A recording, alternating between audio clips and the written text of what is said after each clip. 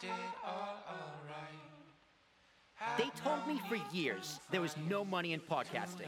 Well, they were all wrong. This is an Ambiguous Podcast Solutions original podcast. A podcast, years in the making. Centered around You're select listening topics. to Talking with Tarashuk, Podcast. with your host and founder of Ambiguous Podcast Solutions, Will Tarashuk. Join Will and his guests as they talk about anything and everything under the sun. I say this all the time. Now, Everything needs without to be further everywhere. ado, let's do Always. this. Yes, I know I have gray hair. And welcome back, everybody, to another episode of Talking with Tarashuk podcast. My name is Will Tarashuk. It's T as in Thomas, A-R-A-S-H-U-K. And I am talking about police yet again, not about retirement, about actual people on the force, now retired. My guest is Desmond Ryan. Desmond is a retired police detective from Toronto, Canada. So we're going to talk about police over the border as well as here in the States. But he is now a writer, He is a writer. He writes a police procedural series and a light mystery series. He has been a frontline officer, a beat cop, a patrol sergeant, an instructor at the Toronto Police College, and detective over a 30-year career. We have a lot to discuss, his books, all that in the works. Desmond, pleasure to meet you, sir. Thanks for being on the podcast from Canada. Hey, thanks, Will. Thank you for inviting me. This is wonderful. Thank you. Well, you reached out to me, my friend. You emailed me. So at the end of my podcast, when I say email me at willapspodcast.com, you make me go, ooh, that's interesting. You are living proof yet again that I'm a man of my word. So thank you for being here. I do appreciate it. It's going to be great. It's going to be great. So let's go. So you got the microphone. Are you a podcast? Are you work in content creation as well? No, actually, I don't, but I do a lot of podcasts. And so I've been told that if I want to sound good, I need to have a microphone. You do. So I dropped a few bucks, very inexpensive, picked myself up a microphone, and here I am. Well, it's much better than just using your laptop. Trust me. So I appreciate that as well. So just please introduce yourself. Let's start off there. Who you are and why you want to come on the podcast. Well, my name is, as you said, is Desmond Ryan. I'm a retired Toronto police detective from here in Toronto, Ontario, Canada. And I've been listening to your podcast, thought it was really interesting, thought I might have something to contribute. So as you said, reached out, you reached back, and here we are. It took a little bit. I'm starting to realize I should probably slow down my bookings. You know, you reach out to me probably end of January, early February, and I was like, I'll get back to you. I promise you, I'll get back to you. I bookmarked the email, and then as soon as I had an open week, I was like, let's get on this. So I appreciate the patience, and thanks for reminding me I should probably slow down a little bit. But okay, let's talk about you being a cop. So what's policing like in Canada, and how is it different from how it is here in the States, and how did you end up becoming a police officer? Let's start there. How you became a cop and how it's different. Well, I became a police officer in the late 80s. That's how old I am. I was 10 at the time. But no, at that time, there were not, I took a degree in English literature and political science at university, and there wasn't a great call for people with undergrad degrees, for jobs in that particular discipline. And I just kind of thought policing might be fun. And I had some neighbors who were police officers who thought it was a great job. So thought, I'll give it a go, give it, 5 years, see what happens. And next thing I know, it's 30 years later and it's over. So it was a good run. It's kind of funny how that works, right? You're just like, I'm going to do this for a little bit. You hear it all the time, like people who move somewhere. We're going to move to Nashville just for a few years. And next thing you know, 40 years later, 3 kids out of college, and that's just how it works. Yeah, exactly. And when I started, even now, our gun laws are very different in Canada than in the States. And I think that's a big difference in our crimes. And who's committing them, how they're being committed. And I remember when I started in the 80s, most of the fights were sort of hand to hand. It was mostly fist fights. And then in the early 90s, we went to knives. And I remember distinctly in Toronto, it was like a switch where people were carrying knives all the time. And now we have people carrying guns, but it's not like it is where you are. And again, because our laws are really different around that. Right. So now you as an officer, what are you equipped with to protect yourself? Like I'm assuming, like here in the States, right? They have baton, they got handcuffs, they might have some kind of spray, and also, of course, they have their firearm. Now, when you're in Canada, do you also have a firearm? Yes. Yeah. When I started, what we had was a Smith and Wesson 6-shooter, which is really inaccurate unless you shoot a lot. And we had handcuffs, and we had, at that time, they gave us what was called a stick that nobody could actually work very, very well. They switched that over to an expandable baton, which I think most of your people now have. And they switched us over to the Glocks, which are a lot easier to operate, a lot easier to load, all that sort of stuff. And the officers now have the pepper spray, handcuffs. They have the Glocks, they have the expandable batons, and they have tasers. I forgot about the taser. Of course, the taser. So I'm glad you said that, like, the pistol itself is inaccurate, because I say that to anybody who's like never shot a gun, because a common argument here in America is, why can't a cop just aim for the leg, right? Why do they have to shoot them in the chest? Well, the answer is because pistols, particularly, are very inaccurate weapons. If you've ever shot a pistol, it's super inaccurate. I've only shot one a few times, and I'm a very bad shot. So, and they teach you to shoot for the chest, because that's what the center of gravity is. It's most likely to hit someone. If you're in a highly populated area, you're aiming for the leg, hits the asphalt, bounce up, hits someone else.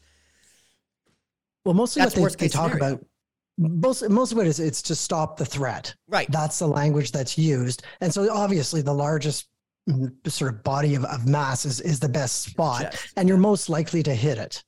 Right. Because as you say, I mean, again, it's not like a target practice where you're doing your breathing and you're zenned out and you're totally focused. It's usually a split-second decision where the officer pulls out their gun. They're in a shoot or don't shoot situation, and so the chance of hitting anything realistically are pretty slim. And so that's why they say center of mass, and that's what you aim for. Now, do you? I'm trying to think if U.S. cops even have like assault rifles. I know we have the riot gear. We have the rifles with the rubber bullets.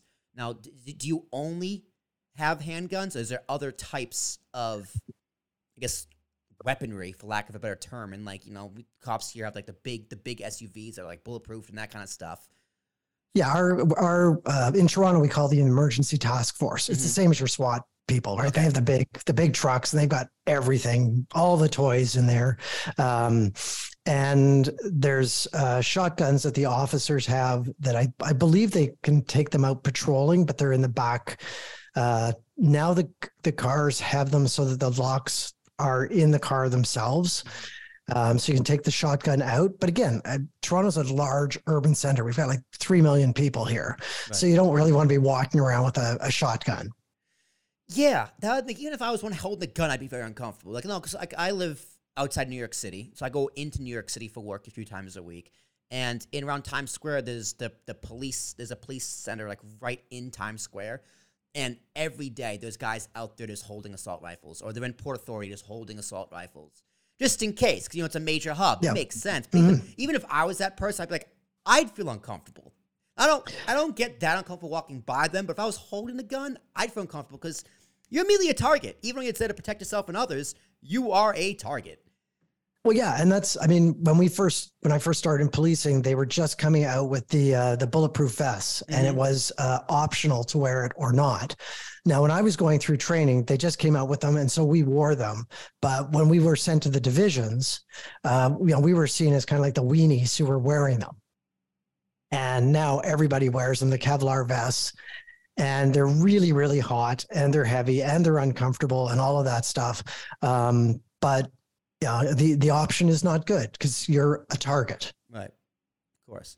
Now, you were in Toronto, like the city proper, or were you a police officer mostly? Okay. Yeah, I was always in Toronto. City policing is way different from suburban policing, obviously, because there's more people, more crime, more danger.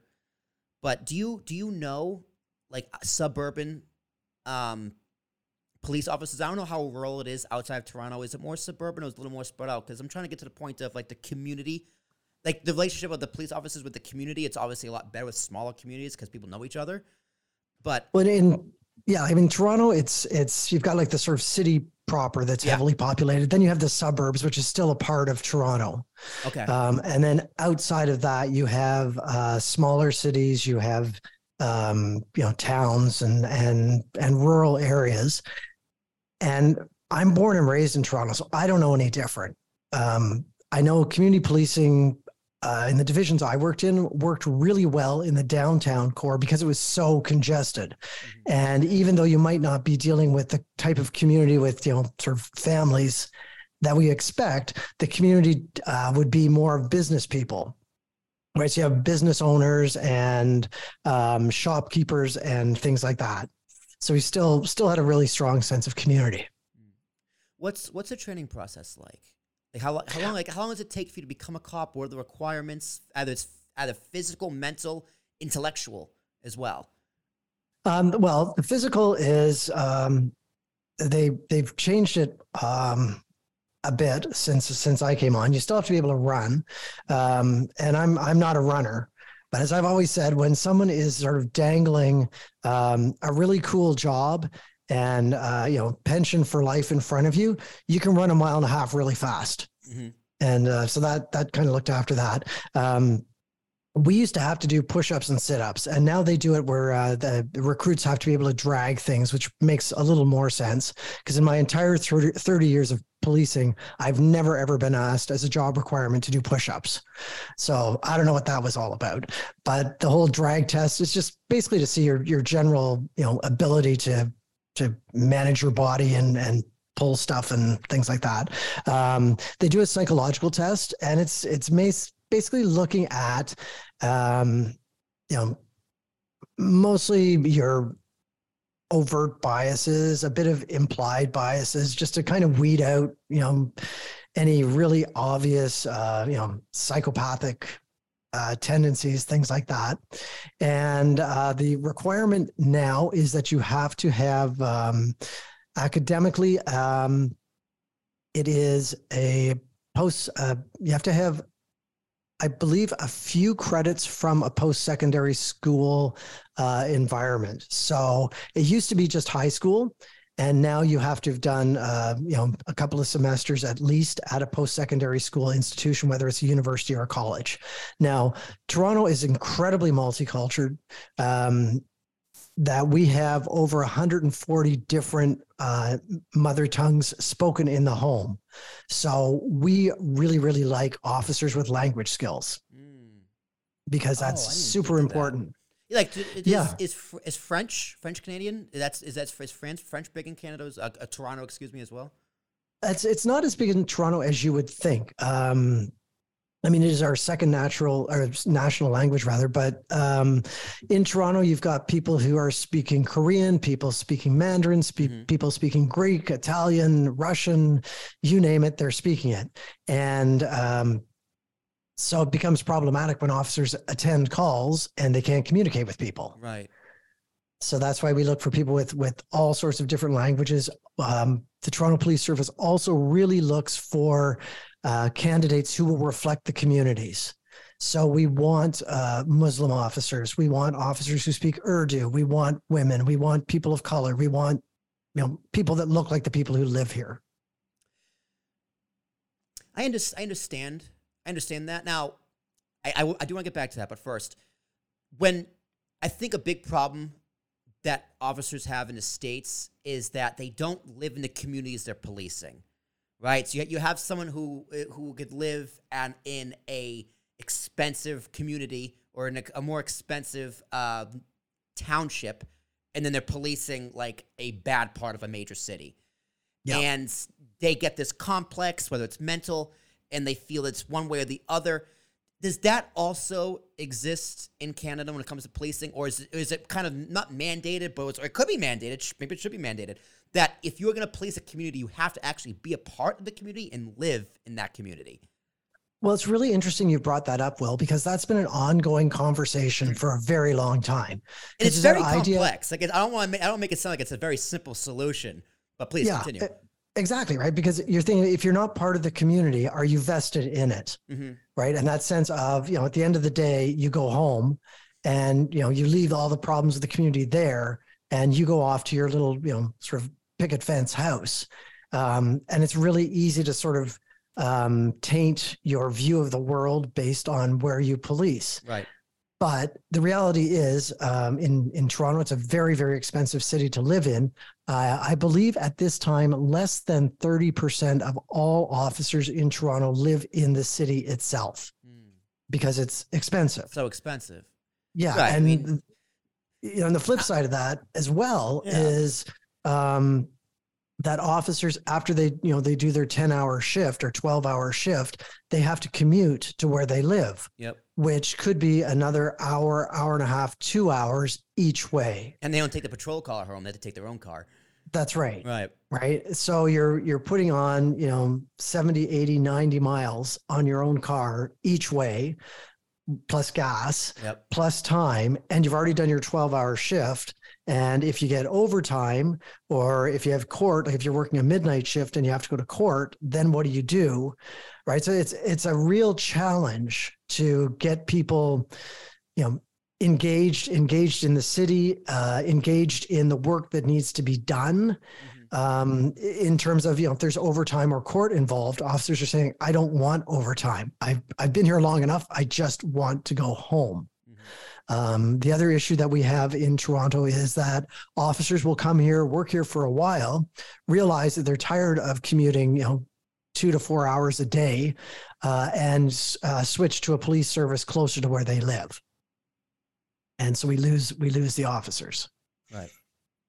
And on the flip side of the argument, even like if this is more applied in towns, but I know in the town I grew up in, some of the cops who did live in the town, corruption isn't the right word, but they would let things slide.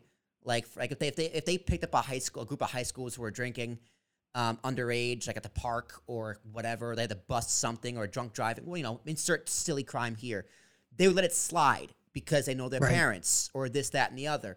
And that's just a regular standard thing that teenagers go through. But that same principle could be applied to bigger crimes, or it's easier for them to be corrupted in those crimes. If it's like a money laundering thing within the town, it's easy to get someone on the cut when you live in the same town as you. So that is the counter argument to the community. And I think it's a valid one. Yeah, I mean, I think, it's more the sort of the letting stuff slide because these are your neighbors. Exactly. Right? So, it's hard to arrest your neighbors. Exactly. And you don't want to be standing in the grocery line, with the person that you just had a punch out with the other night and or threw them in jail. And, right. So, that's the flip side of that. Absolutely. I think at the end of the day, when it comes to most policing or any job, really, it needs to come down on an individual person by person basis, right? Is this person qualified enough to work in this police force, in this precinct? If the answer is yes, great. But you got to monitor that too, especially mentally. It's like if you're gonna be a cop and you're in a bad neighborhood, every now and then you got to check up on that cop to make sure he doesn't form a bias and that can affect his policing. And if you find that bias and you find that effect, you got to move him somewhere else. Well, that's absolutely correct. And I mean, I'm 100% behind that, because what happens is it's like that slippery slope. Mm-hmm. You don't realize, how biased you're getting, how jaded you're getting, how tainted, because everybody around you is. Right? And we talk about each division having its own personality because it has its own sets of communities. And it's really easy, I think, to say, well, because you work in this division, you're going to be like that, as opposed to saying, no, we need to have a standard that everybody sort of upholds, which we do in terms of enforcing criminal stuff, but also in terms of the welfare of the officers. Mm-hmm. And I remember once I worked in a really rough division that had a lot of street level crime, street level drug dealing, sex trade work. And I knew I was in a bit of trouble when I was at a cocktail party in my personal life. And I was telling somebody about the street level cost of various sex acts. I thought, oh, I've been here too long. Normal people don't talk about this kind of stuff. I need to get out. Right. I mean, yeah, as a cop, there's plenty of levels of danger. But I am going to circle it back to diversity. Because diversity, people love talking about diversity. Everyone loves talking about diversity. But diversity itself can also be a double-edged sword. Now, I do agree with you. It is smart to have people from your community represented in the police force. Like you said, people who don't speak Korean, that's going to be a dangerous thing. Or Muslim. If it's a cultural dispute, you want to have someone who understands the culture in there. But that can also be a double-edged sword, because if they're not qualified, if you're just hiring someone for a quota, just to get that diversity or whatever it could be, even if it's extra funding from the state, because they had those fundings, you need to make sure that you reach the guidelines and make sure that you reach the bar to be an effective police officer. Because at the end of the day, your goal as a cop in the municipality isn't to represent the community, it's to protect the community. Remember, when I say represent, I don't mean demographically by statistics, like, U.S. has 13% black population, the police force needs to be 13%. I think that's a nightmare. The police officer, if it's 5%, great. If it's 15%, even better. If it's 20%, let the chips fall where they may, because at the end of the day, that's how you're going to get the best policing when it comes to training and this, that, and the other. Well, one of the things that I know, because I'm sitting on a committee that's looking at some of the hiring practices, is really what it's looking at is why aren't the police services getting the types of candidates they want? Why aren't they getting the communities? That is a phenomenal question that definitely applies to the United States. Right, because it's like, I am sure that, if you have, like you say, 13% of your population, is people of color, I am sure that there are 40%, 50, 60, 80%, like a ton of people who could easily meet that representation. For sure. Why aren't they applying? And if they're applying, why aren't they being successful? And as long as the reason that people are not being successful in the selection process is for bona fide reasons, we're fine. Or are there little things that rule people out before they even get there? Right. And one of the things that came up was in this group that I'm involved in is looking at minimum education levels. And when we say that we're looking for candidates with education levels of in excess of high school, to include some post-secondary, not everybody can afford that. And it's not because they're stupid and it's not because they're unmotivated. It's just because life happens and there's a series of events. And schooling here, as I'm sure it is in the States, is very expensive and it's just not on everybody's radar. And so then to say to that candidate, like, sorry, bud, like you would be ideal. You are probably like senior command material, but you didn't, take a year off and go to college. Right. So my counter to that would be, that's more of a problem of, they are qualified, but they can't meet the accommodations because of finances or let's just use resources, right? Yeah. So the problem, so the solution, in my opinion, shouldn't be, let's just get people who don't have the resources onto the field. Let's work on making sure they can get the resources so they can get to where they need to be. It's like you're tackling, not you, the metaphorical you is attacking the wrong issue. That's a big thing to say with anything. When it comes to diversity, equity, inclusion, that's a big problem I have with affirmative action. It's like, well, don't set these people up for failure either. Address the problems that need to be addressed at the root, that these communities are struggling and they need help, right? Once they get that help, it's going to be easy for them to get to your goal. Well, yeah, because one of the things that we're talking about, and it's just in the talking stages now, is saying to people, okay, you've met all the other requirements, but you don't have the education component. What if that policing agency was able to say, within the next 5 years, we will provide you with the opportunity to get that level of education. Yes. And you will have funding because now you've got a good paying job. So we'll give you 5 years to play catch up. Right. And then after 5 years, if you don't, then let's revisit that and see what the issue is. But I would think that for most people, in trade jobs, right, where you start and it's like, you have a minimum level. An apprenticeship. And exactly. Right. And you've got to achieve these goals and you have to go to additional schooling outside of your job. Then I think that would eliminate that barrier. I agree. I totally agree. I think in general, not just policing, with a lot of things, I think people need to take that trade route. Where let me ask you this: did you learn more on the street or in the academy? Oh, totally on the street. Of course, right? That's the same with anything. Right, I learned more. Like, I'm a live stream producer. I do podcasting. I learned more about podcasting by myself. I didn't learn anything about podcasting in school because about that time no one was teaching it. But even my job now as a live stream producer, I didn't learn any of that in school. Zero in college. No, I got plenty of benefits other than college, but you learn more on the street. So even sometimes if education is that resource, that's the issue, maybe even the answer isn't make education more accessible, which it should be for a lot of things, but also make it a little more unnecessary. Learn on the job. You can teach people on the job. They're going to pick it up a lot quicker and a lot cheaper than paying $8,000 in debt to go to college. Yeah. And I don't know why the stumbling block is you need to have gone to college or university for a few courses. Because as you said, I mean, not everybody has the opportunity. Not everybody's inclined. Right. Not everybody is academically inclined, but if I was in trouble, I know who I'd want, right? It might be that person that absolutely crashes and burns at exams and writing papers. Yeah. That's a whole conversation on the educational system. Let's keep it to the police educational system. I want to take it back a little bit to training as well. Now, when you're going through the academy, what is the thing they lean on the most when they're trying to teach you? Is it more of the physical stuff? Is it more of these are the kind of crimes that are going to go? Is it more of just passing a test like any other type of schooling? Where is the focus on the academy? Is it more of here's how to notice a problem in yourself? Like here's how to notice your own mental issues. Is that even addressed at all? I think now they are looking at mental health issues with frontline responders just because it's out of control.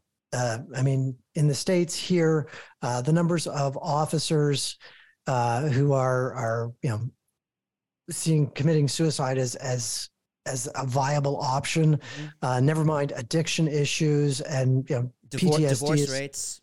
Yeah, PTSD is through the roof.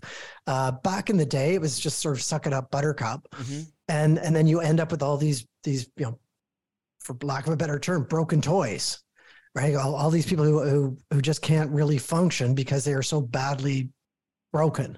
Now, I think what they're training officers is to be aware of their own mental health.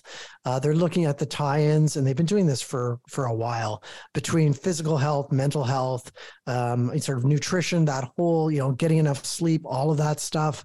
I know in policing, it's still sort of a badge of courage of, I haven't slept for days. And it's like, well, that's great. So how's your decision? Yeah. How's your decision-making process? Yeah. You shouldn't be on the street. Like you shouldn't be showing up to an armed robbery. Like you should hit the sack. Yeah.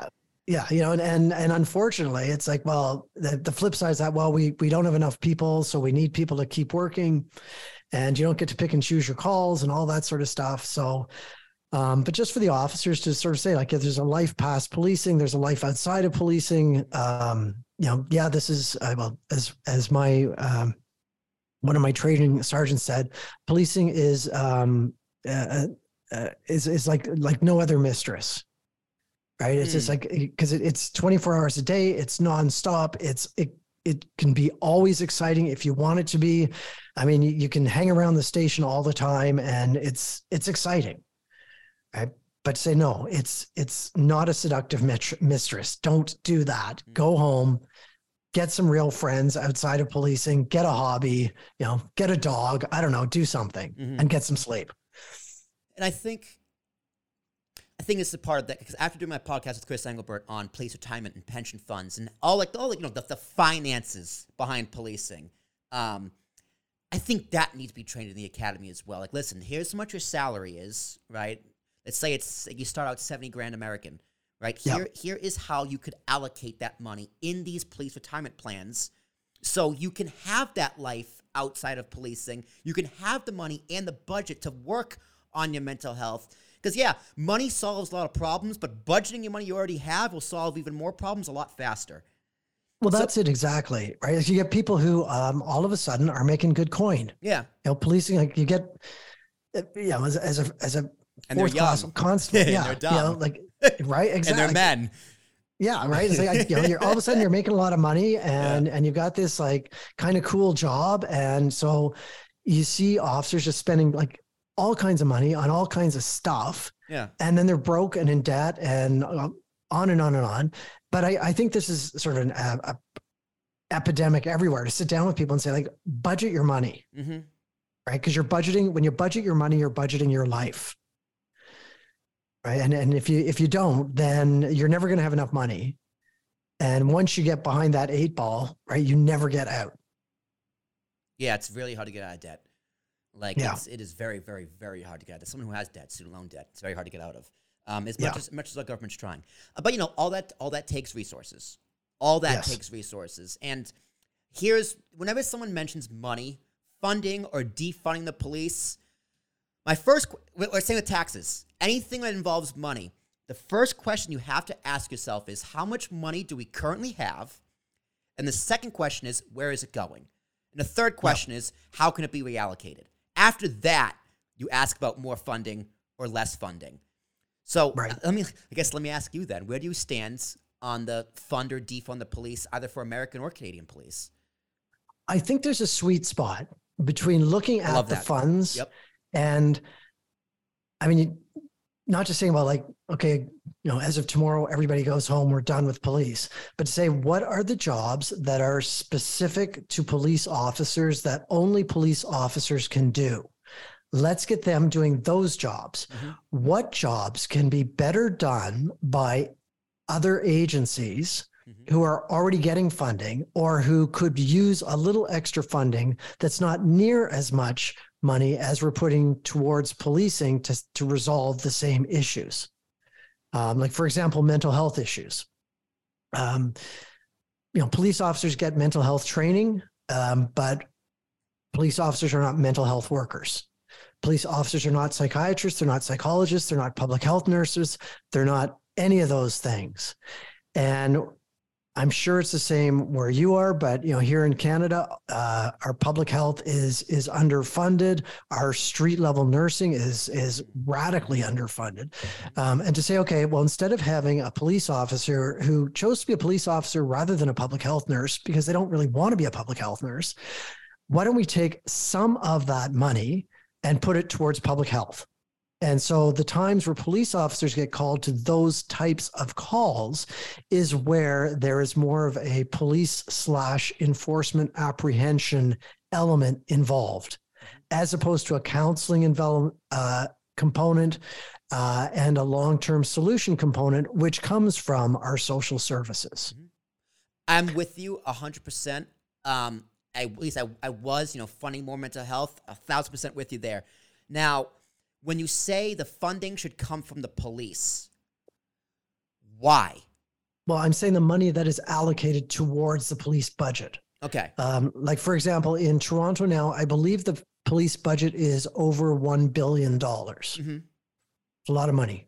So if they looked at how much of that money is spent in, say, for example, public health type initiatives, responding to public health, all of that, say, okay, let's take a little chunk of that and give it to the agencies that are already doing that kind of work. So you want to rearrange funds within the overall big police budget? Take the money, some of the money from the police budgets and take it out and put it into the public health budgets. Okay, but that is under a different umbrella completely. So it's like you take it from box A to box B, you're not rearranging box A. So that I understand that argument, but my thing is, we need to fund mental health, right? That is something we can both agree on.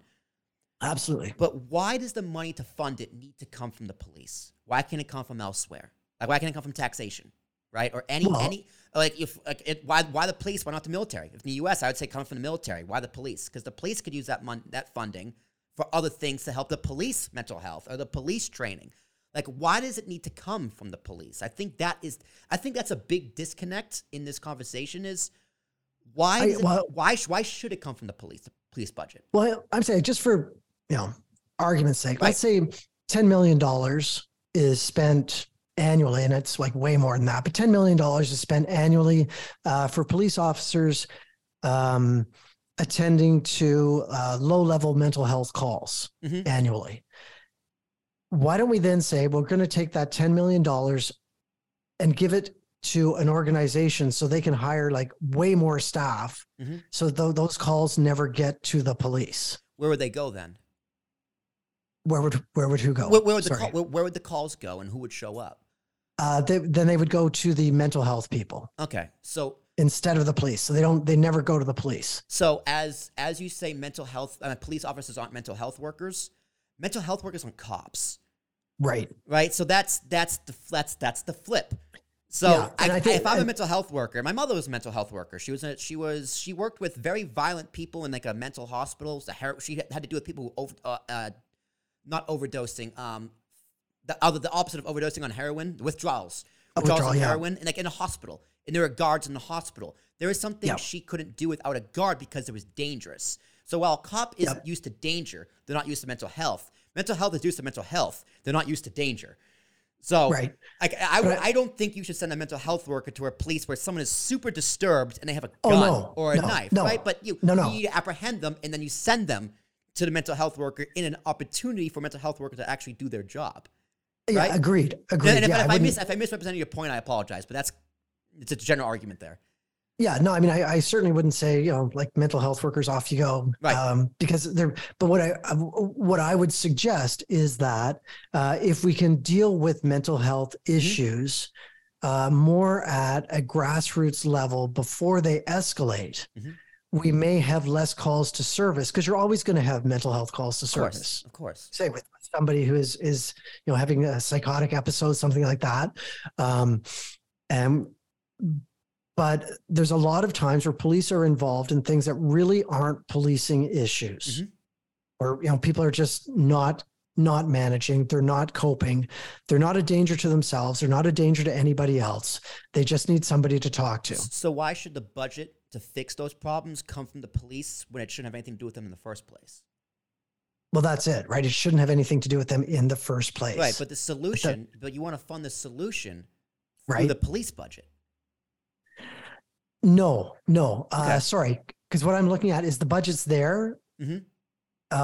Leave the budget, but somewhere you have to come up with money to fund these other things. Right.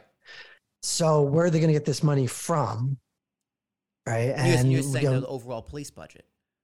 If they're taking responsibilities away from the police, then maybe they can take some of the money.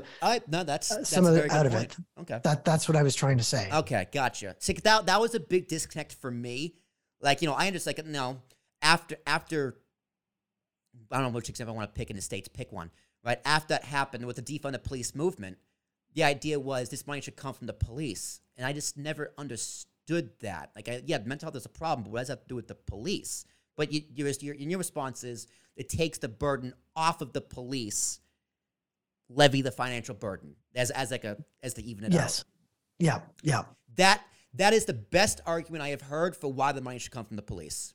So, thank you. All right, I'll take it. I appreciate that, because that actually helps. Now, whether I can disagree or agree with you, I understand. Right? I don't need to agree with you. I just need to understand. So that was perfect. Because I do agree.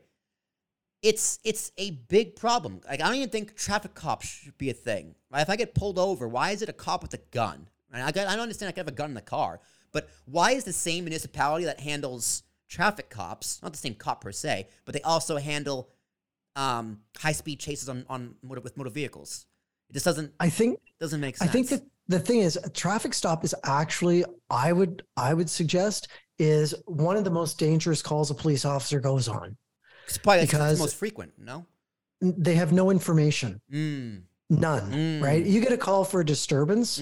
The information you have might not be correct, but it's usually, say for a domestic, say a man and a woman, they've been arguing, they've been drinking, you've been called there 15 times before, and they have weapons in the house and children. You got a lot of information to go on there. Traffic stop, you see someone, blow through a stop sign. You got nothing. All you know is that there's somebody in a car, right? Why did they blow through the stop sign? Are they rushing to get to the hospital for some reason? Are they drunk? Are they, running away from something? What do they have in the car? Who do they have in the car? Right. So that is actually a super dangerous call. It's just pulling a car over. That's where the shit gets real. Yeah. Because you have no idea. And even if the car is registered to, some random person. Will Tarashuk, you don't know that Will Tarashuk is behind the wheel. And, and you could have like no criminal record whatsoever and all that stuff. And then I find out, oh, it's not actually Will behind the wheel and the car's been stolen. Actually, Will's been thrown in the back of the trunk and this is really going bad. Really, like, this is horrible. And I'm here by myself in the middle of the night by the side of the road with some crazy guy with Will in the trunk. Right. That's another phenomenal point. Right. That's why traffic stops have uniform officers, and the traffic stop can turn into just a, your little, checking to make sure you've got your insurance papers and all that stuff. And then the car just books it and takes off. Right. And you find out, it's a stolen car. Will's in the trunk. This guy's like, shot 5 other people. And this is a bad day at the office for the cop. Yeah. This is going to sound a little weird, but I think we need to have more empathy for police officers. Now, I know that could be a little weird to say because when you turn on the news, you only hear bad things about the police. And don't get me wrong, the police do a lot of bad things that deserve to be called out. And a lot of people need to go to jail. More people need to go to jail. But in order to have change, you have to have empathy for anything. And cops are a very, very tough job. It's a very, very hard job, especially for the reason you just mentioned. Because traffic cops are the most frequent. And as you said, they're the most dangerous because there's no information. So in order for that to happen, you need to have empathy, and I think a big thing that helps is body cameras. Now, I'm sure there's clips of me, even my stupid wrestling podcast from like 7 years ago. This me and Ricky off on a rant talking about how I don't like body cameras on cops, but I think it has its problems. But overall, I think it's been wonders and done more good than harm because it protects everybody involved in the situation, and it keeps everybody on their guard. Now, I do think it makes a cop's job harder because they have Big Brother watching them, and it is hard because it makes a stressful situation a little more stressful, but it's the most fair thing that can happen at any situation, body cam footage. What are your thoughts on the body cam? I 100% agree. And I mean, when I started policing, like, we didn't have cell phones, anything like that, right? So it was like the Wild West. And we didn't even have cameras in the booking halls. And then I remember they brought cameras in the booking halls, and everybody thought like, oh man, that's the end of policing as we know it. And it wasn't. And then people had cell phones and individual cell phones, and with all the security cameras and things. And I remember, like, as a parading sergeant, saying to my officers, assume you're being filmed all the time, whether it's just by somebody's home security camera that they're never ever going to watch, or you go to some function and right away everybody's got their cell phones out, right? You pull a car over, people stop and they got their cell phones out. So look good and sound good, right? So I think that the body cam is just the next step up from that. And again, I remember when they started with the body cams, and our association, which is kind of like the union, was saying, no, you can't do that. But it's great because it shows everything. I mean, they've got them in the cars. So if you've got somebody in the car who makes allegations, if it's a person who's in custody, it's right there on the camera. Same thing with the body camera. Everything is filmed. It's the audio is on, and really, I think in this day and age, with this generation of officers, they're so used to being filmed all the time, they probably don't even notice. You know what? They probably don't, because that brings me to my next point. Hey, man, crooked cop gonna crooked, right? They'll still find a way. They don't care. And they don't care because they know they can still sometimes get away with it. Like, I saw a video not too long ago. This cop pulled someone over, like they say smelled something in the car, and on their body cam footage, they were seen placing the drugs in the car. It's just like, well, idiot, you're being recorded. Exactly. But even with the body cam footage, they sometimes turn it off. They say, oh, it malfunctions. So crooked cop gonna crooked. So, but I think it reduces it, but they're gonna find a way, man. It happens. Yeah, I mean, one of the things that we look at is if an officer said, well, I didn't turn the camera on. I mean, when they first started the program, it's like, okay, well, that's a training issue. Yep. Now everybody's been trained, right? So don't be telling me that. The camera malfunctioned. Did it? Great. Let's take it. We'll take it to the tech people and let's get it fixed, right? I mean, crooked's gonna crooked, but and you're always going to have that, bad seed somewhere, right. But this makes it a lot harder. And I think it makes it a lot better for the officers who have been accused of things, right? They say like, no, here's the footage right here. We're done. It works both ways. It does. Yeah. And I think it's much better. And just, never mind for discipline reasons, just for functionality, for doing statements, like you've got your camera on, the person can just start telling you what happened right before. They still write it down in the memo books, but you have this like tiny little pad that you're holding in your hand and this crappy little pen that doesn't work when it's wet or cold or, whatever, trying to get a verbatim statement from a victim or a witness. It's on the body cam. It's great. Right. Now, this is a technical question, but when they have the body cams and it's being recorded, where is it stored? Like the actual, like, cause if they have like the camera on them, do they have what's the storage capacity? Where is it stored? Is it actually from the camera fed to the station and it's stored there? Because if you're on the patrol and you have a little camera and it just sometimes it can max out, right? I know how big video files can get. This one's gonna be like 12 gigabytes, right? So how does the actual storage and actual recording of the body cam actually work? Do you know? I don't actually know that, but I know that it's we have never had a body cam that's maxed out yet. Right. So I think it just goes right directly to a main board and gets stored right away, I think.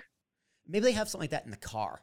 Like I'm just trying to think how, like, as a production guy, I'm trying to think how they would do it. Because like if it's like even if it's like a terabyte hard drive, that's still pretty big. You can kind of see mine over here in my computer if you're watching. Well, if you can see it on your video, but they're not small. So that's something that came on the top of my mind. But let's keep the crooked gonna crooked. Let's keep the crooked cops. How does a cop become crooked? How does a cop get on the beat and just become a bad cop? Now, there's a little bit of a stereotype in the States that if you were just bad at high school, you didn't get good grades, you do one of two things. You go to the military, you become a cop. And it's just they were the troublemakers in general. So is it more of people entering the force, or is it more of once they join the force, to kind of turn to the dark side?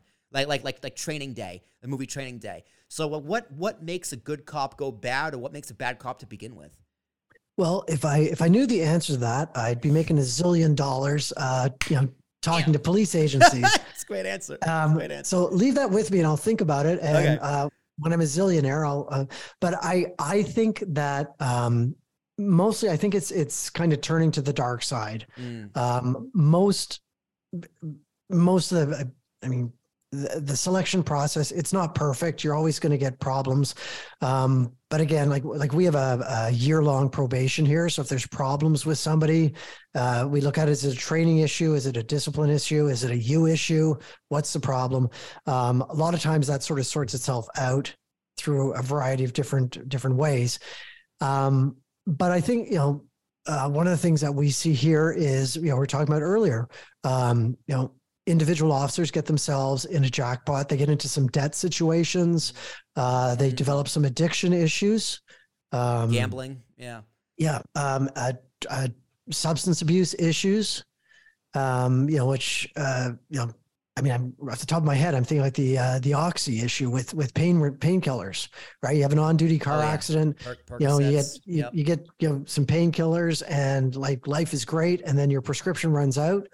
And the individual's addicted, and are they going to reach out for help or not, or are they going to start buying on the street? Then does it get to be a case of criminals got something on them, and then they have to kind of go to the dark side? It gets to be a vicious sort of thing, and this is where again, like mental health, putting the supports in place, checking in to make sure officers are okay.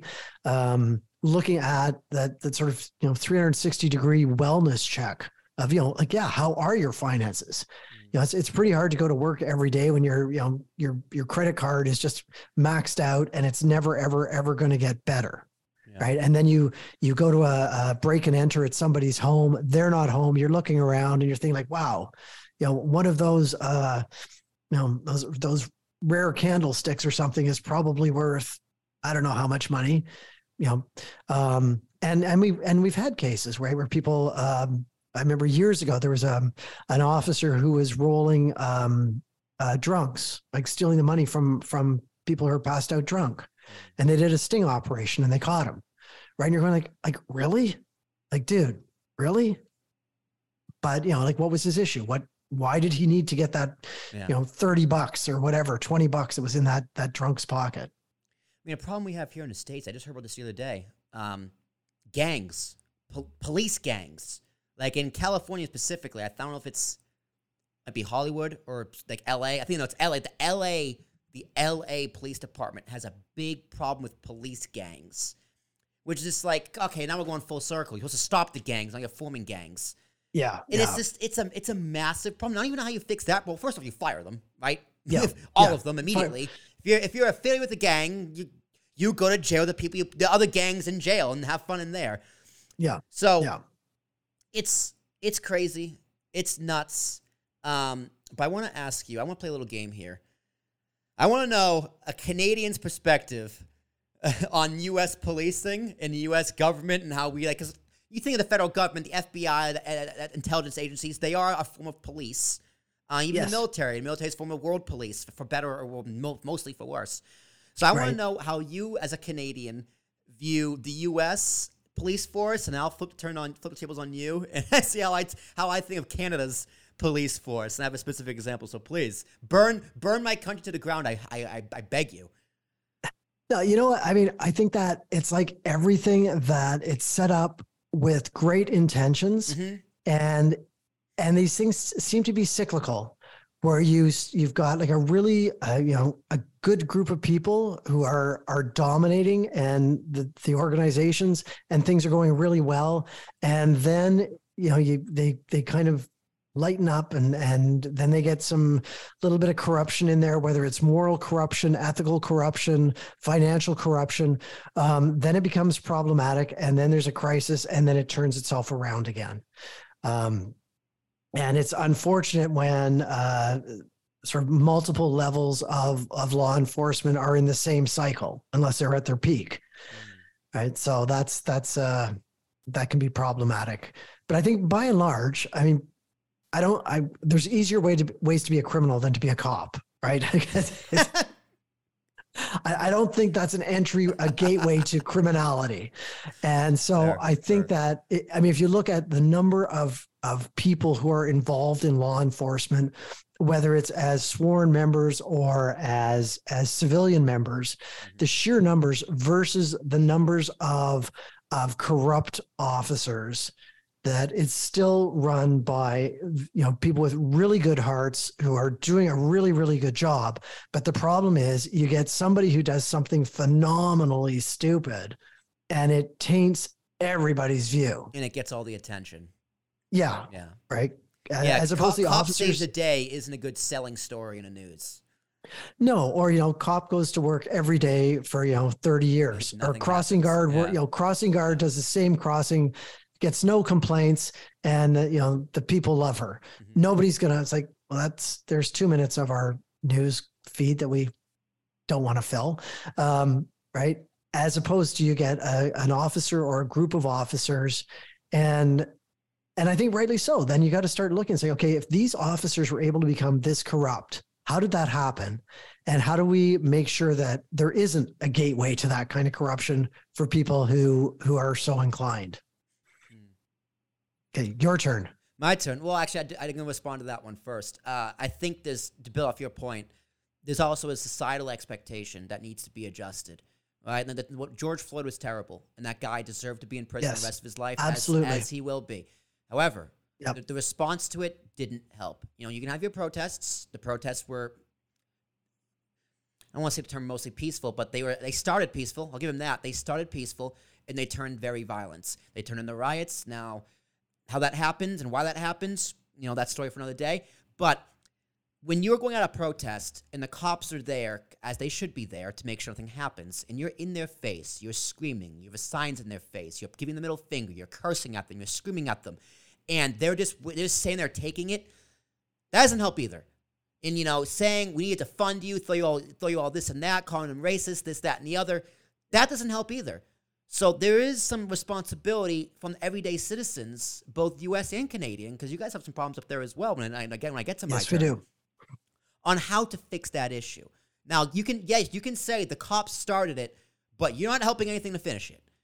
And no one's really interested. No one's interested in finishing it. They'd rather be fighting. Some people want to watch the world burn.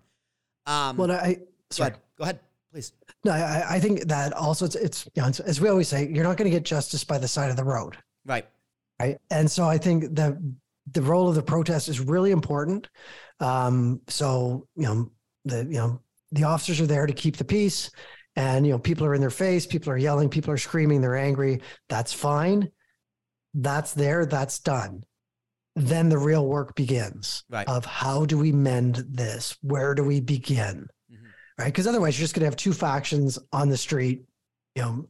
One group's going to stand there. One group's going to get yelled at, and the other group is going to, have enough of that, and it's tear gas is going to go, and then it's going to just be a riot, and it's going to be horrible. Yep. Businesses burned down. I mean, for Christ's sake, they burnt down Seattle. They burnt down a police precinct, and they made it their own city. Within 3 days, people were dead, and the EMTs couldn't get in. So, not much better. The result isn't much better. Okay. No. You guys had the trucker protest. That's like, yes, we did. That is like your biggest protest I think Canada's probably ever seen. Probably. Yeah. I'm not Canadian. I don't know Canadian history, but let's just for the sake of argument, at least in the past few decades, the biggest thing they ever seen. Now, they were protesting to catch people up there, protesting the vaccine mandates, not vaccines themselves, the mandates. Yes. Now, what they did is they took their trucks, they went to the capital city, and they pretty much just put a halt to everything. Now, that was a peaceful protest. That was the definition of a peaceful protest. Amazing how there was no violence. Now, another thing that kind of goes to the wayside here in the States, or maybe even up there in Canada, a lot of the truckers were vaccinated. A lot of them were vaccinated. They just didn't like the mandates, the government overreach. So what did Trudeau do? I used to like Trudeau. He froze their bank accounts and the bank accounts of their families on a peaceful protest. That, to me, is more disgusting than anything that happened in the United States protest. That is true authoritarianism. That is almost true fascism. Because we can't even say it is fascism, because they were getting a lot of pressure from the Biden administration because their protest caused us economic problems. So Biden and the government is making phone calls saying, end this now, it's about money. So what's your take as a cop from that protest and the government response? I think the issue there is we weren't talking just, like your average Joe, the truck driver who took his truck and drove, from British Columbia, like all the way to Ottawa, which is like a, 10-day drive. It's, and camped out. The issue there, I understand, was that the money was coming from other places, as opposed to like just Joe average, just protesting, doing his thing. And so this went on, and they locked down the city. And eventually it's like, okay, we've got to get rid of this because it was gaining far too much momentum. Like the impact on the economies, like you say, it wasn't just Ottawa. It was, the rest of the country, our supply chains, and then, down to the States, it was just causing a lot of trouble. That was the point. That was the point of the protest. Yeah. Right. But the only way, and again, if it was just, Joe, the truck driver, whose personal views were that this is a bad thing, that's one thing. But I don't know about you, but I wouldn't be able to, keep my truck running 24 hours a day. It's a lot of gas, and keep myself warm because Ottawa is pretty cold in the wintertime, and all that sort of stuff for any great length of time. So the money was coming from somewhere else. So what they're saying is, like Americans, for example, are giving to like GoFundMe's, right? And the government halted those, right? Which, if the company wants to make a decision, that's a different thing. But I'm saying, like the actual bank accounts, like I bank with TD Bank. The government froze their accounts. That's not really the money coming in, the money they already have. So like if they're at the protest and their wife wants to go buy a soda at 7-Eleven, their bank account's frozen. You don't think that's a huge government overreach for a peaceful protest? It stopped. It's interesting because the perception kind of like for the people in Ottawa was not perceived as peaceful at all. No, because it wasn't like riots and honking horns. Well, if they're doing it for 3 weeks, right? It's annoying. Right? It's definitely annoying. And like people couldn't leave their houses. They couldn't get out. They couldn't. It was a lot more inconvenient. No, they weren't burning stuff down, right. But like I don't know, when you're setting up hot tubs and things like that, it's a little bit different from they had hot tubs. Yeah. And trying to weigh sort of the community safety, community standards. Some of the things that came up were, had this been other communities having protests, how long would it last before the police would have shut them down? Right. But who are the police to shut down a peaceful protest? Like Canadian protest rights might be a little different than here in the States, but protesting is supposed to be protected under our First Amendment. I know you guys have a little bit different. Yeah, as long as it's peaceful, that's fine. From American perspective, that is the definition of what a protest should be. That is the correct way to protest. Now, we could debate why they were protesting, but that's not the point. The point is, this was a peaceful, by definition, protest. This was the correct way to protest, whether you agree with what they're protesting or not. You don't have to agree with what they're protesting. You got to agree, though, how they're protesting is the correct way to do it. For the most, generally. I'm sure you can find a few examples here and there. And yet the government calling them racist and deplorables, which they weren't. They're just truck drivers. They're just working people, average people. Sure, so does some weirdos. Well, it turns out that a lot of them were associated with white supremacist organizations. So again, it wasn't like Joe the construction drivers and his truck. There was a lot of layers of criminality, I believe, beneath the surface. Okay. And so that's what changed the dynamic a bit. For the sake of argument, I've heard that's not true. But for the sake of argument, that's true. They also have a right to protest. Yeah. So you don't have to agree with. I would if that's true. Yeah, their ideas are deplorable, completely, but they still have a right to protest. The Nazis marched on Washington as a peaceful protest. Fuck them, but they have a right to do that. Right. Trudeau, man, it's really concerning because that's so close to our borders. That kind of they can just freeze your money. That's terrifying. They're not going to protest ever again. So what would have been the right way to protest then? If not that, what would have been the right way to protest? I think the protest was going fine. It should have been shut down sooner. Or maybe the government should have lifted their mandates then. Right? This comes down to the government. From my opinion, you should be more mad at the government than the people protesting. If the government needs to fix it, then the government needs to take action, not just shut it down, just change their policies. If it's that much of an economic problem, then maybe they rethink their policies. They're in power. They're the ones in control. Perhaps. All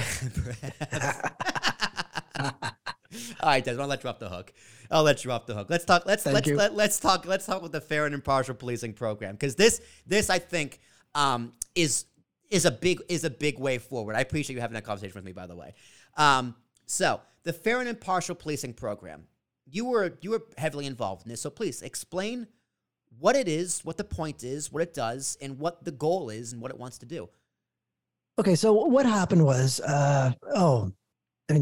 about 8 or 9 years ago, the Toronto Police Service was looking at ways to talk to the entire service about bias, about implicit, explicit bias, and one of the things that sort of started this was looking at stats were taken about who gets pulled over. Is there a certain demographic? Is there do more men get pulled over, more people of color? Is there an age group? And why is that? And likewise, we have used to have a practice here where we would, it became known as carding, where someone could be randomly stopped. They didn't have to talk to police, but they could be asked, their name, their address, all that sort of stuff, why they were in the area. And that information would be cataloged. Mm-hmm. And so it became apparent that, again, a demographic was being stopped more often than not for non-criminal matters, and looking at why that was and in what neighborhoods. And the concern that came out of that was that the neighborhoods that were being targeted were low-income neighborhoods, and the people who were getting stopped more often than not were young Black men. Mm-hmm. And so to then look at why is that happening? Because these are for non-criminal offenses. They're just randomly being stopped. And is it just a case of there are more young Black men walking around than, young white women, or what's going on? And from that, we then started to look at, is there a bias when police officers are looking at criminal activity? So in other words, is there an implicit profiling going on? Where you think, two people walking down the street, which one is likely to be the criminal? And so the Toronto Police Service purchased a program from the States called the Fair and Impartial Policing Program. And what they looked at was how the assumption is, and I agree with it, is that we all have biases. Some are explicit, which is stuff we can work with, and some is implicit. And so you can say, well, it's an implicit bias. How do I even know I have it? And if I don't know I have it, then how can I manage it? What's the difference? Explain the difference between explicit and implicit. Explicit is you have a bias. Okay. The example I use is, I know I would prefer to eat potato chips over paper clips. If you put a bowl of potato chips in front of me, a bowl of paper clips, I'm going to choose the potato chips every single time. I'm good with that. I own it. I will argue that that's the right thing to do. I believe in it, right? So that's an explicit bias. Implicit bias is where you do things and you don't really know why. And is it from the way you were brought up? Like, for example, there's certain foods I don't like. I've never tried them, but I'll say I don't like them. And that's an implicit bias because there's no reason why. It's just been kind of around me or things I've seen. When we're dealing with people, we look at, who do we think is likely to commit a crime? And how much of it is actually statistic based versus how much of it is our bias. And when we look at statistics, are those statistics backed up by having arrested more people from that demographic committing those crimes than people who are also committing the crimes but don't get arrested? So in this program, it was a one-day program where every member of the Toronto Police Service, whether they were civilian to like right up to the chief, had to take this. And we looked at a variety of biases, whether it was people of color, whether it was a gender thing, whether it was youth.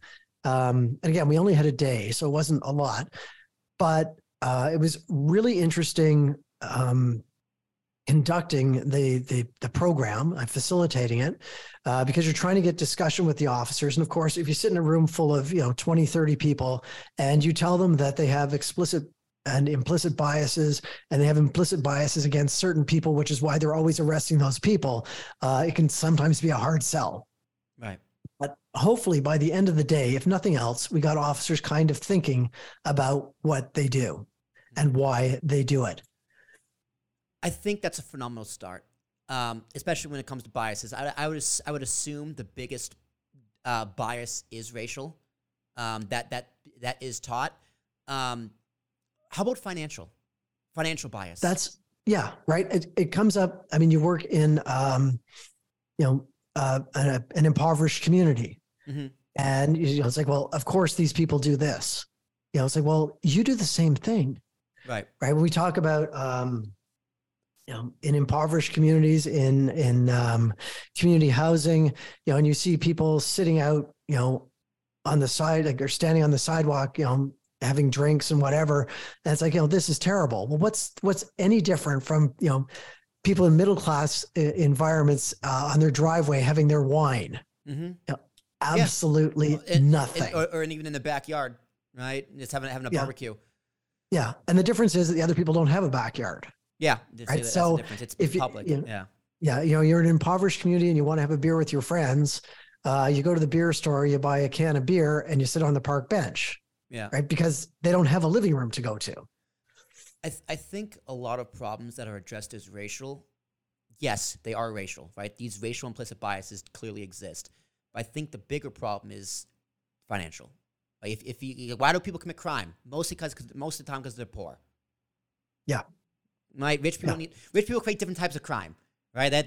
They create more harmful type of crime that they always get away with. So that's a completely different type of crime. Middle class people typically don't commit those kind of crimes unless it's personal.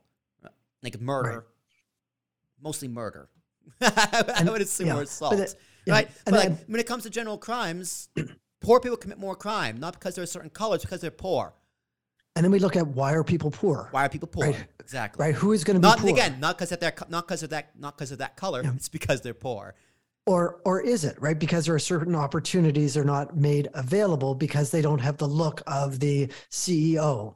And I teach at a community college, and I took some ideas from this for one of my courses, and I did a whole thing about what does a serial killer look like? Right. A white guy. Like me. They look like me. Yeah, right. Yeah. But it's a white guy, and like Ted Bundy. Mm-hmm. A very good-looking white guy. Handsome, very handsome. Just like you. Charismatic. Right? Oh, thank you. Just like you. Yeah. Right. So again, right, that whole thing. But when we think of, and again, in criminality, it's like, who is a criminal? Well, anyone who has opportunity. Mm-hmm. Yeah. Or anybody in need. Anybody who needs something. Yeah.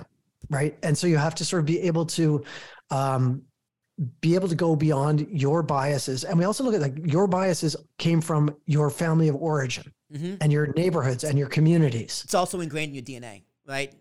Biases exist from thousands of years of evolution, which is very, very hard to just undo. It takes generations. And yes, the progress of the wheel of progress rolls slowly. And I do think in the past that progress is speeding up in the past decades. But think where we were 200 years ago. We've made a bunch of progress where we were 2,000 years ago before that. So absolutely, it's very hard to undo what we genetically know. And I know you mentioned on the website on the program, it's like they do teach you it's not your sometimes it's not always your fault. You don't know what you don't know. Yeah, exactly. So how is it actually taught? So who are the people teaching this, and what exactly are their what makes them qualified to teach on implicit bias? Well, we purchased the program, and then there were about 20 of us who were trained to be facilitators. Mm-hmm. And so basically we run through the program that was developed, and we did it for a year, and it was crazy busy and exhausting and fun and not so fun sometimes. But the idea is that we're not going to fix anybody, and we're not going to get fixed, but it's to raise that awareness and to start those conversations, right? Because there's nothing we're going to teach you in a classroom that's going to change your life. It's what you take away, right? So are you going to have a conversation with maybe the person you carpooled with, or are you going to go home and talk to your family about it? Or you're going to go back to the station and say, this was the stupidest course I ever had to go on in my life, and then proceed to talk about it, and then proceed to talk about why you don't have biases. And in so doing, talk about your biases. Yep. Right. So it's getting, but it gets the conversation going, gets people thinking. Right. And it's a tool. It's not a cure-all. It's just a tool. How do the officers respond to it? Because I could see some actually taking it in, people, some being just brushing it off and being like, this is fucking stupid. Right. How do generally, how do officers respond to it? Because I really do hope they take it with not a grain of salt. They take it open-minded. They go in looking to learn something as an opportunity. You don't have to agree, but you have to understand. Yeah, exactly. And I mean, for the most part, it's really interesting. We found that if we had really interactive classes, which were fun, mm-hmm.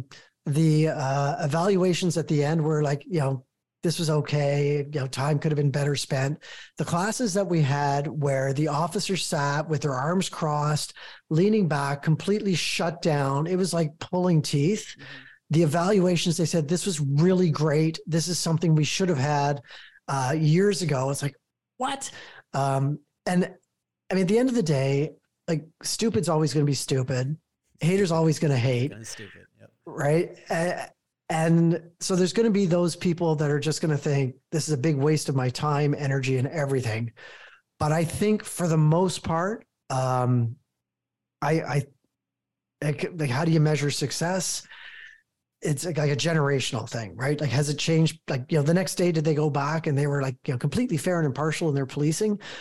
I doubt it. But if it made a bit of a shift, then it was a success. Yeah. If you inch a little bit forward here and there, Exactly. that can make a big difference. Well, exactly. I think, Desmond, I think that's phenomenal. I'm glad you're involved in this program, and I hope it continues to evolve. And I think it really could make a difference whether the cops want it to or not. Because, hey, they might say it doesn't make a difference, but in the back of their minds, implicitly they might, subconsciously they might. But that's it. They built onto it from that. They did that program for 1 year, then built on, and they continue to build every year, and looking at, like different things like poverty, like mental health, like gender, like orientation, gender expression, all kinds of stuff. Things that are really important within the communities in Toronto. Excellent. So you had 30 years of service as a cop. Do you miss it? I do. You do? I do. Yeah. Well, it's funny. I just, I don't miss getting up at, stupid o'clock to get to work. I don't miss being up, night after night after night. I like sleeping in my little bed on a regular basis, but I miss the camaraderie, and I really miss being a part of something bigger. Meaning. Yeah. I know exactly what you mean, but hey, you found new meaning in your post-retirement life. You are an author. So you say you work in fiction, but you got the stories. So to me, it's just like you're telling personal stories, but they're fiction. You're telling true stories that are now fake. So please untake that for me. I'm assuming it's just, you have these stories, but you can't actually use their names for legal reasons because it was an actual case, right? Am I close? Well, it kind of, like you take a story and then you just kind of, I just kind of spin it a little bit here, a little bit there. So anybody intimately involved with the story might recognize it, but if you weren't, it's a good story. Right. And what's interesting is that in the whole, selling of the series, I had agents and publishers say, like, this doesn't really happen. This doesn't ring true. And it's like, oh, okay. All right. It's like, you have no idea. I mean, it's just, it's like to each their own, but yeah. So could you drop like a based on a true story label on it? Because, hey, sometimes that sells extra tickets. Yes and no, except I don't know. Cause I wonder if then you're kind of held to a higher standard. Right. And one of the things I like about writing as crime fiction is my intention is not to re-victimize anybody who is involved the first time around. And I mean, I know we all love true crime, and what do you mean by re-victimizing? Like glorifying the crime? Like, can you dig deeper into there for me? Well, like for family members and people who knew the deceased. I mean, imagine what you're thinking. Okay, I'm going to watch something on Netflix. I'm all set. I'm good to go. You flip something on. This looks great. Then you realize it's a story of somebody right? And it just kind of changes the whole dynamics. Whereas this way, I hope I've massaged it enough that, unless you had intimate knowledge of that particular crime, you wouldn't know that it was that particular crime. Right. Yeah, we had, so I understand. So we had that issue with like the Dahmer series that came out this past fall. Yeah. And the victims and the families of the victims were not happy. Which, no. Hey, if I were them, I would also be not happy because the show was phenomenal. Is a terrible word to use, but the way it was created and the art was phenomenal in terms of how it was made and acted and written and portrayed. Yeah. But obviously the crimes themselves despicable, and Jeffrey Dahmer is a fucking serial killer. So, well, and I mean, this is the thing. It's like you're treating with a little more respect, which I respect. Well, yeah, I mean, and for the families, this never ends. Of course. Right. And now, with the internet, it's there all the time. Right. And I can only imagine as a family member, you just hope that no one is going to pick this up and redo it. Mm-hmm. Right. Because how many years later are we still talking about Ted Bundy and his family members are still out there. Mm-hmm. Right. And as well as your victims. So is this No interest in a memoir? Because this is kind of, in my opinion, a creative way to kind of do a memoir of the works of your life and works, pretty much. Well, it's interesting because it started out as one book that's actually coming out in a couple of weeks, Death Before Coffee. I actually wrote that while I was still an active police officer. Okay. And it started out as my thinking I was going to retire. And, policing is one of those things where you have a lot of niche information of stuff. And I didn't want to become, like that sort of guy who sits in the corner mumbling to himself or telling some, poor bastard who's sitting beside him, let me tell you about this time and that time. Yeah. So now I just do it to the whole world. But I wanted to create characters that were more interesting than me, because a little more captivating. In the Mike O'Shea series, which is the police procedural, Mike O'Shea is a little more interesting than me, not much, but a little more interesting than me. And you can take poetic license. And each book, he gets beaten to near death. In actuality, I don't think a human being could take that kind of a beating, sort of year after year and still be functional. But in a crime fiction book, you can. Of course. Yeah. Well, okay.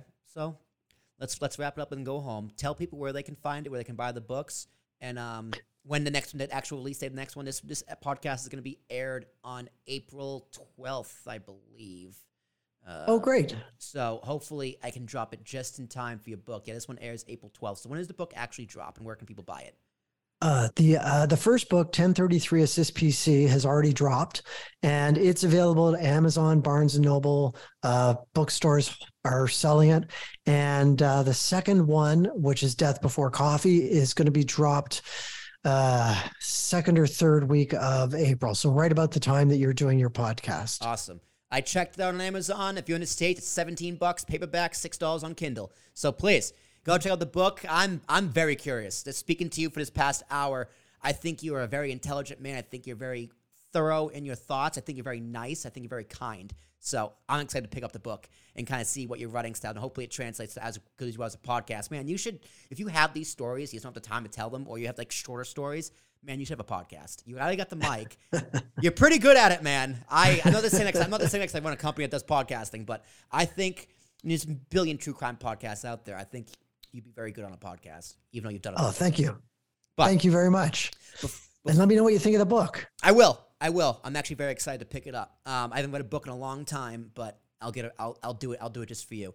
So it's a quick read. Before we go, the final question of the Talking with Tarashuk podcast always goes to the guest. So I'm going to open the floor. You can ask me a question, anything you want. If I caught you off guard, you can always plead the fifth. That means you don't have to ask a question. Sorry, plead the fifth is U.S. That's okay. I watch a lot of American TV. It's funny. How many people here in Canada think they can plead the fifth? Yeah. It's like, no, that's an American thing. That's an American thing. You can't do that. What is the best part about doing your podcast? Oh, what do you like the most? I got to tell you, I was thinking about this as we were recording. My favorite part is just understanding different perspectives. Right, let's go back to our Trudeau conversation in the truckers. You have a very different perspective than I do. You have a very different background than I do. Now, I don't agree with you. That's fine. But I understand where you're coming from. And I respect where you're coming from. And those are the kind of conversations I like to have, and conversations I want to have more of. So I'm going to praise you very highly in this podcast. We did it twice. We did it with that, and we did it with the earlier in the conversation with I don't even remember now because. The defunding. The defunding, right? And the money, where the money comes from, right? And you gave me a new perspective. I can take that perspective when I'm having a conversation in real life, whether it's my girlfriend or my friends and gaming and Discord. I can take that perspective. Again, I don't have to agree with you, but I need to understand where you are coming from. So that's the biggest takeaway I get from podcasting. I understand people's perspectives. Now, it's one thing to listen to a podcast and get that. It's another thing to talk with someone and actually do it. And put it out there to the world. Like I tell people in this podcast, if you make me go, ooh, that's interesting, I want to talk to you. And I'm going to have you on the podcast eventually. If you can grab my attention and make me learn something, I'll figure it out. And, and I do it as a courtesy. This is actually, I think, consider my podcast a service to you, meaning I give you all of the content I create, and you can take it and share it with whoever you want. If you don't find value in it, don't use it. That's on you, man. That's on you. I'm going to give you a bunch of stuff to use. If you use it, amazing. If you don't, I've done all I can do. So the biggest benefit is just talking to people, everyday people. I never would have met you otherwise. One of my good friends actually lives outside of Canada through podcasting, and he's one of my best friends in the entire world. Never met him in person. I've never given him a hug, but right. That is cool. That's really cool. It's really cool. It's the connections and the honest discussions. And right. That's the best part. It's true freedom of expression. It really is. Yes. Yeah, that's great. Good answer, Will. Good answer. Thank you. I had it rehearsed. So Desmond, thank you so much for being a guest on this podcast. Thank you for the extra time. We're running up close on 90 minutes here. I could talk to you for hours, but man, I'm hungry. I got to go eat something. All right, man. So eat.